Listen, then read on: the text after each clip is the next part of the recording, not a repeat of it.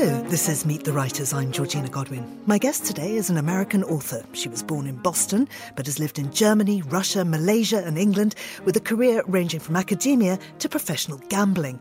Her sixth novel, Julia, offers a bold feminist reinterpretation of George Orwell's 1984, expanding upon Winston Smith's narrative to unveil and explore the experiences of women in Oceania.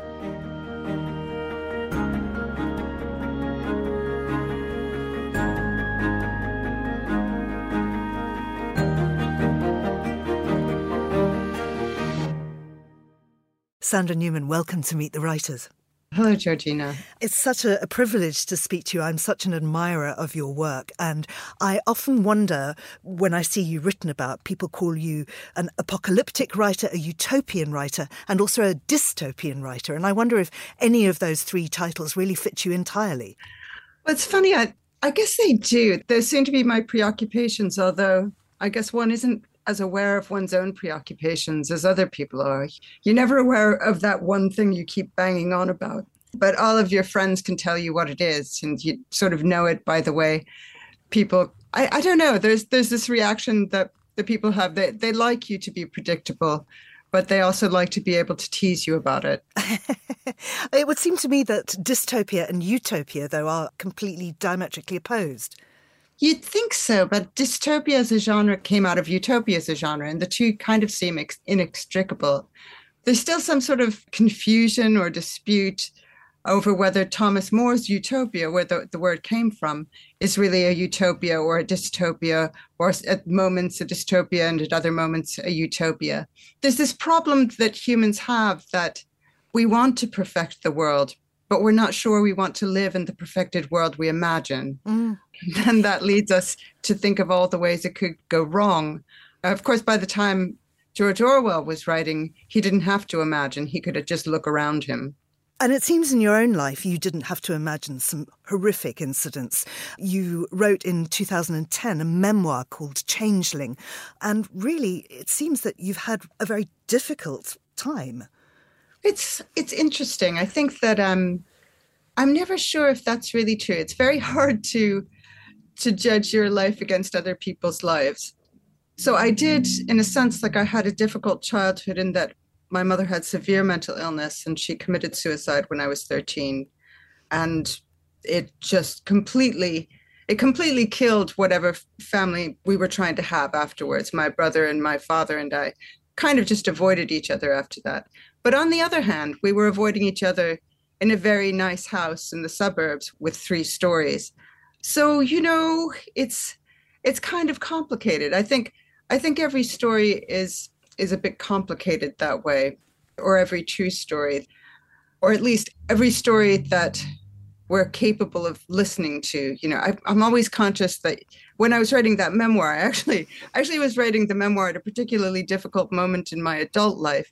And I left out all of the difficulties I was then experiencing because I thought, you know, this is not going to work unless there's a happy ending. So I ended it at the happy bit. Yeah. I mean, that was in fact your adoptive family, but your birth father hired a private detective to find you. Yes, he did. And then he found my mother as well, who I had a really long and important relationship with. And she sadly just died last month. Oh, I'm so sorry. Yeah, she's a wonderful person. I've just been sent some of her stuff, which includes her framed certificates from her work at NASA, training astronauts to do the experiments they do in space, which is just a lovely thing to have as a keepsake. How extraordinary. Why did she feel she couldn't bring you up? She was 22. She and my father weren't together. And it was a time, this is the 1960s, when that was still really difficult to do. You know, there was a lot of stigma. People might not even be willing to rent you an apartment as a single mother or give you a job. And so she just didn't feel that she personally was up to it. And, you know, I think later on, or at least once we knew each other, she regretted that a lot. And she was always trying to make it up to me.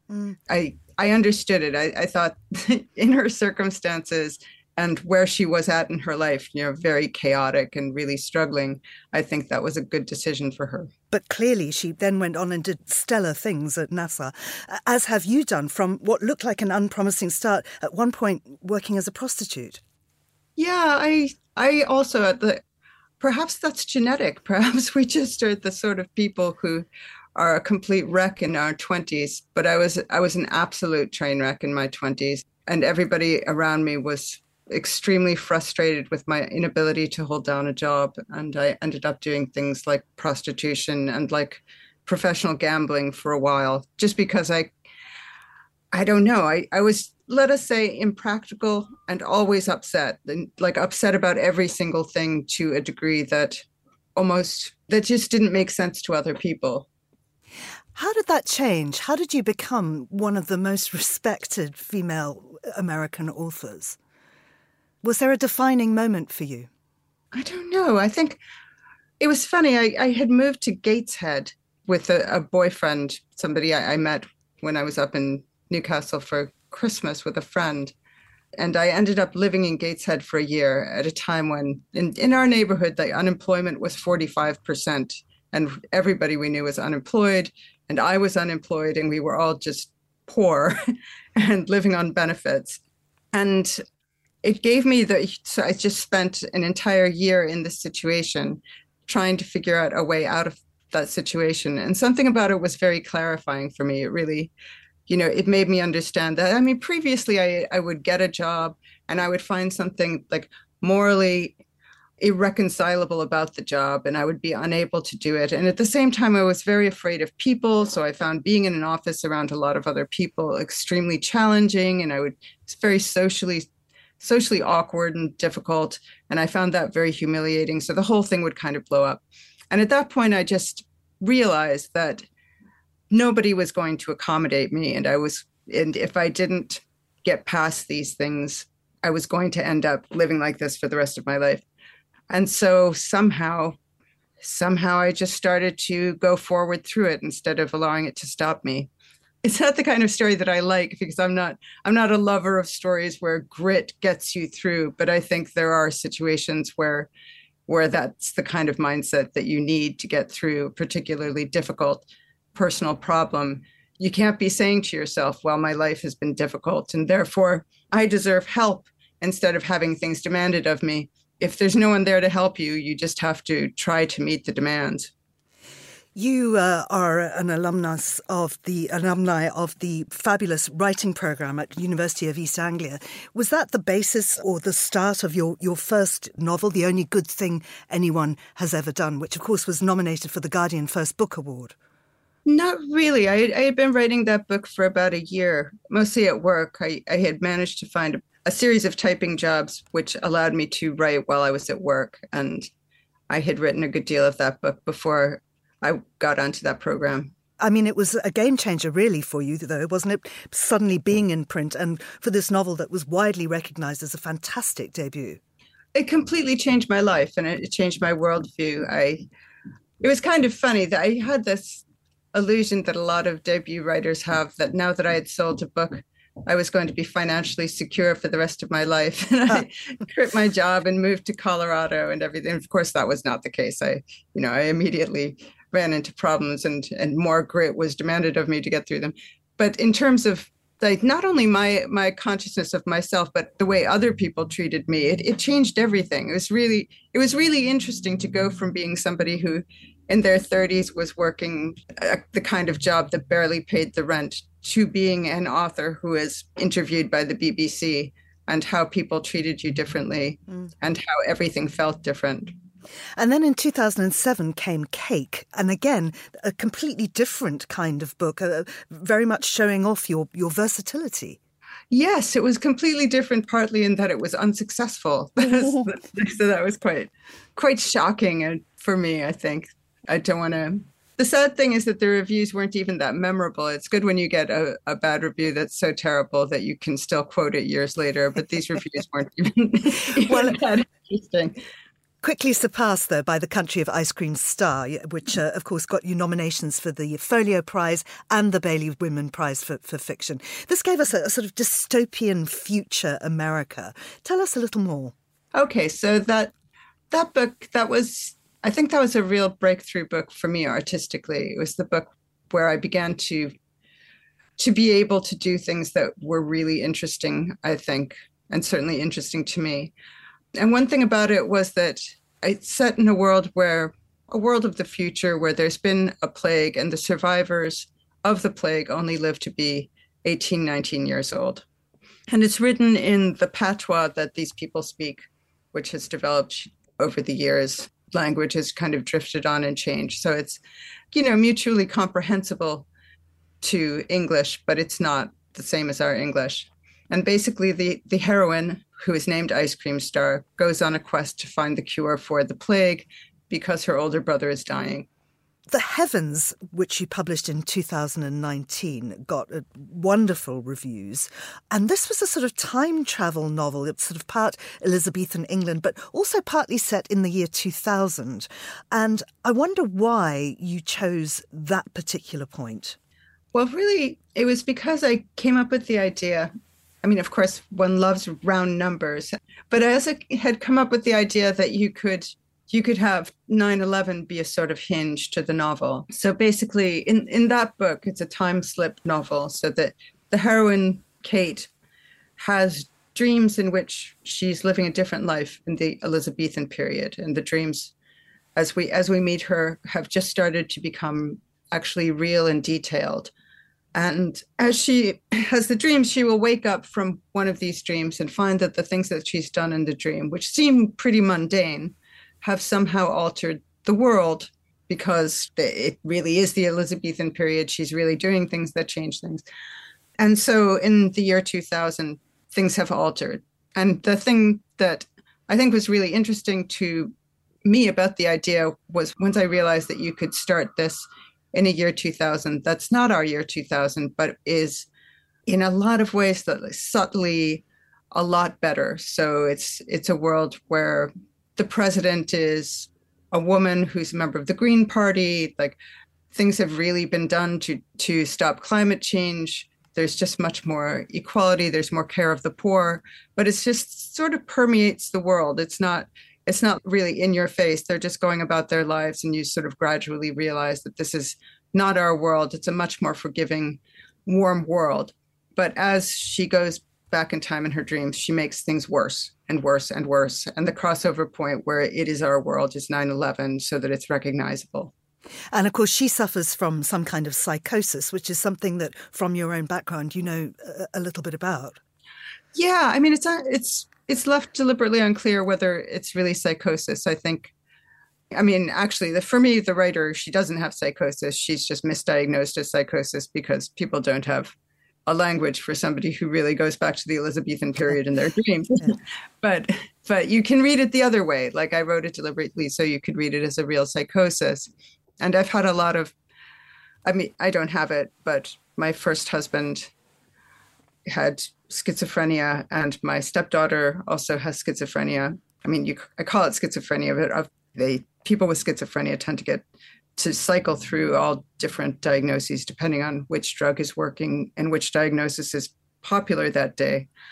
And it's, I've been very familiar with how it impacts their lives and how they have to live in the world as people to whom all these other things, which are considered fantasies by other people, are persistently real. Like, as a schizophrenic, you can sometimes pretend that I can only call them delusions. I kind of don't want to call them delusions in this context, though, because I think it's not helpful to it's dismissive, and it's a reality. It's a person's reality.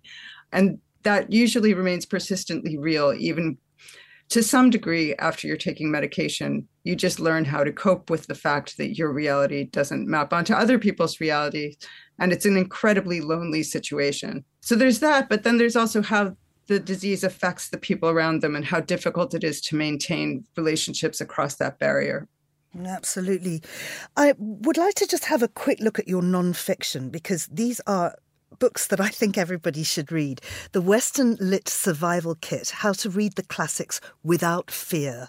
Tell me the sort of nugget of this, because you're trying to make classic literature accessible and less intimidating, and I'm afraid a lot of people are afraid of it. Yeah, I think people Well, to be fair, a lot of classical literature is actually difficult to read. But I think we underestimate the degree to which it's difficult to read just because for somebody who isn't steeped in the culture it came from, it's boring. And, we don't like to talk about this. It's the boredom factor is probably the greatest obstacle in reading classical literature.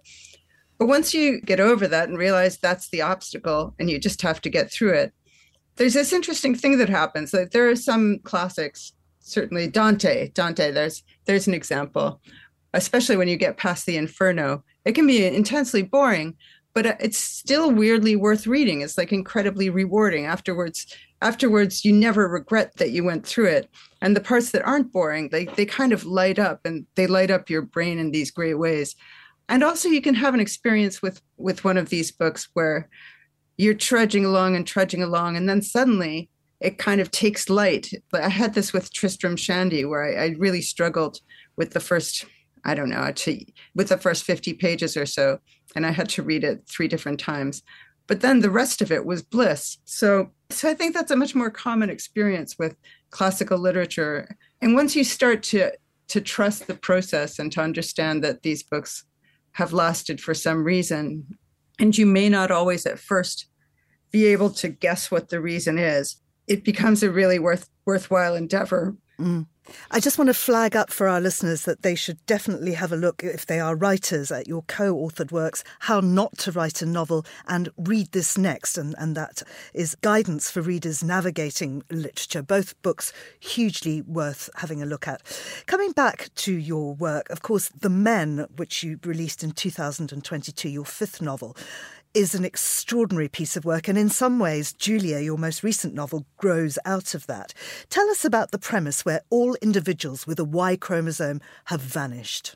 Yeah, it's kind of based on a genre of feminist utopia that was particularly popular in the 1980s, where there's a world where there are only women, or the men and the women are segregated and live in completely separate societies. And sometimes there's warfare between them, and sometimes there are all kinds of different situations. But the basis of it is the premise that if you only had women, it would automatically be a communitarian utopian society. Children would be raised in peace and everything would be wonderful. And either there would be no war, or if there were still men around, there would be war between the men and the women, which the women would easily win because they would be freed from the bonds of the patriarchy, and therefore their science would be more developed than that of the men.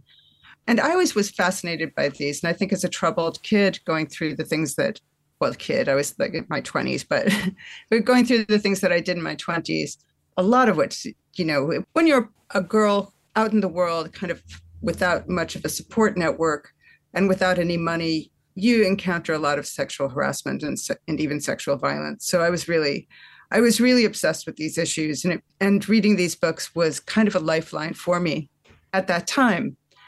But now, as an adult revisiting that idea, I feel really differently about it. It's funny because writing my book, like a lot of it was about how actually having a fantasy of a perfect world that involves either killing or excluding an entire kind of person is actually not a great route to go. That's not a great place to go in your mind. And especially like in our days when it seems to be an increasingly popular idea for solving problems, that you just get rid of the wrong ethnicities or the people of the wrong religion or the people who believe differently from you, and then everything will be fine. Or sometimes you segregate these people. Like there's increasing in the US, there's always a constituency that wants to split up the country to allow the South to secede from the nation at last, and then all of our problems would somehow be solved. So this book was kind of written about and against that idea. And in terms of you personally, would you like to see all men eradicated? No, I actually, I'm one of those, I think not only do I get along very well with men and have a lot of sympathy for masculinity as a position that's kind of imposed on you. You're out in the world and there you are, you have to be a man somehow. I find it kind of great. I think that femininity and masculinity, for all the problems they've given us, are kind of great. So I think I really think that the new thinking about gender is a lot better than the old thinking.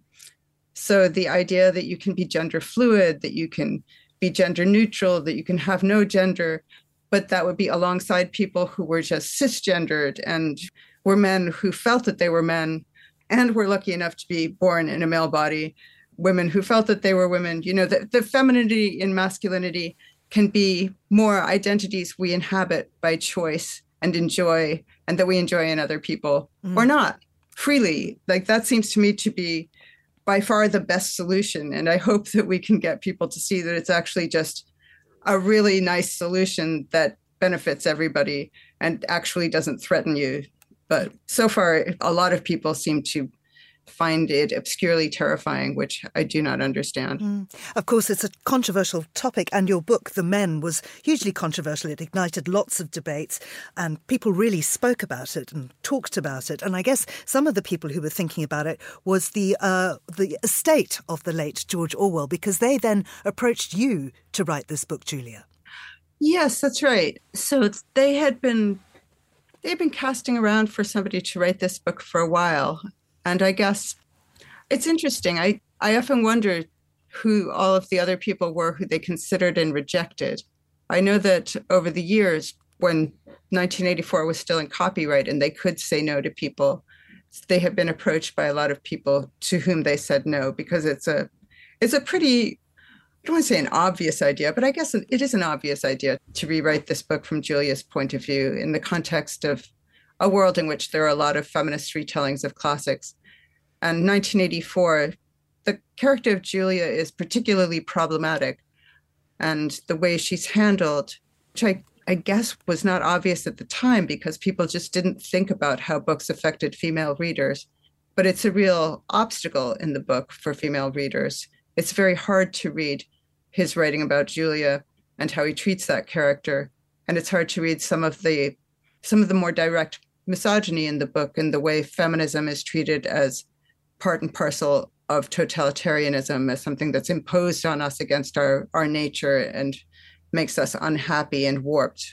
I love the way that you remain faithful to the plot, but you're expanding all these things that Orwell just gave us hints about. You tell us more about the geography, about how things work, about the history. You give us the backstory, if you like. You tell us about Julia's hostel and all sorts of things. You explore ArtSem, which of course is the insemination program. And yet the book also moves forward. It gives us a different feeling at the end, which I'm not going to reveal, than 1984 leaves us with.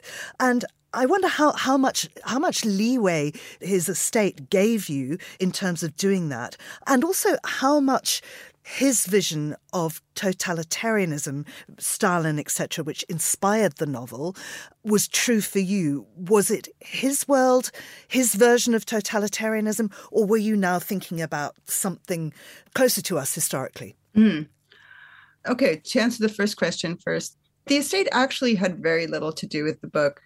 And I know it sounds like a little suspicious. It sounds, well, of course you would say that, but actually they saw I wrote an outline in the first chapter before they publicly endorsed the book, and they were okay with that. There were a few notes on the outline, but they were really more like they weren't political, let's put it that way. It wasn't that they felt that this was, a distortion of their vision of Orwell. It was just that they thought this part of the plot was not going to work.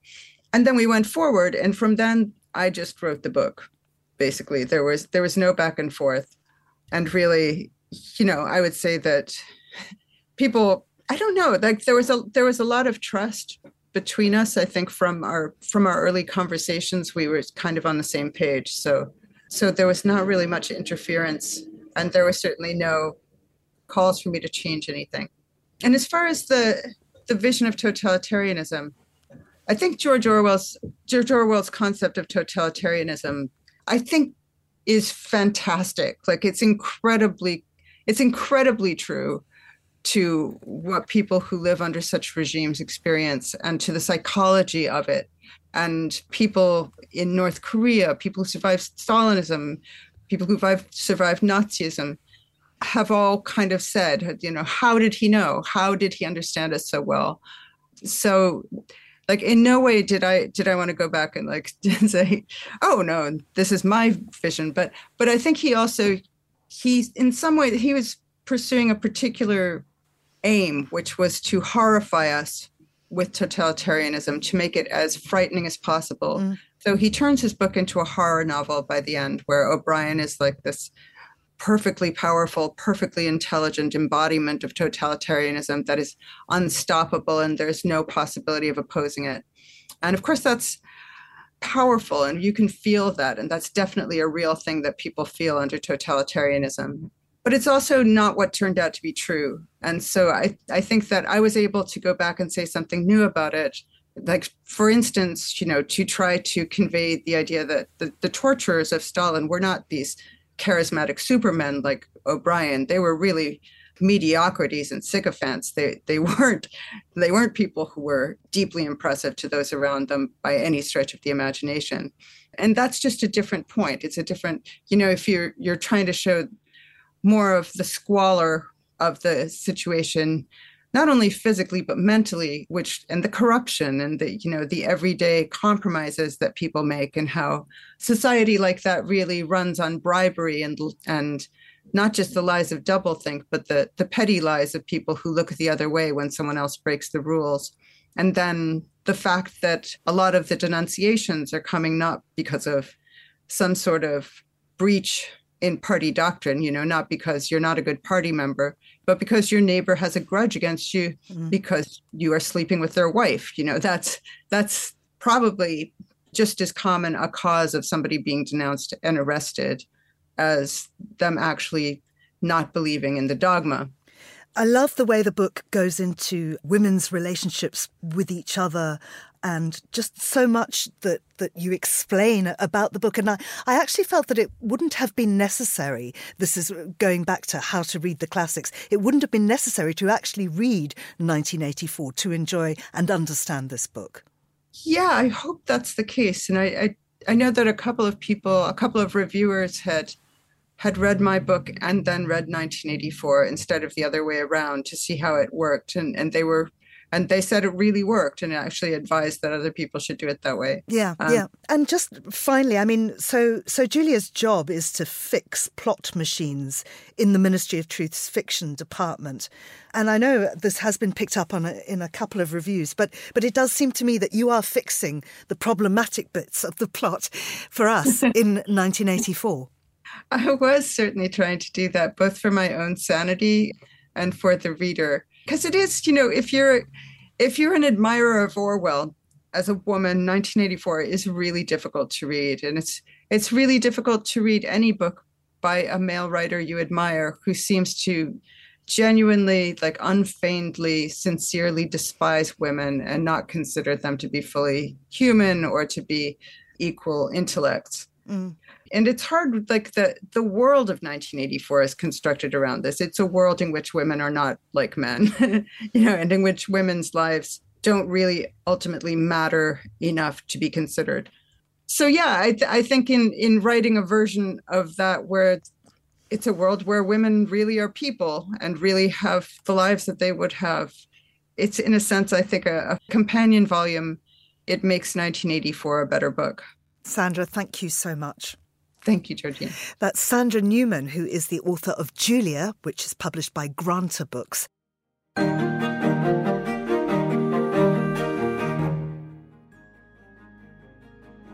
You've been listening to Meet the Writers, thanks to the production team of Tamsin Howard, Mariella Bevan and Harrison Warlock. And you can download this show and previous episodes from our website or wherever you get your podcasts. I'm Georgina Godwin. Thank you for listening.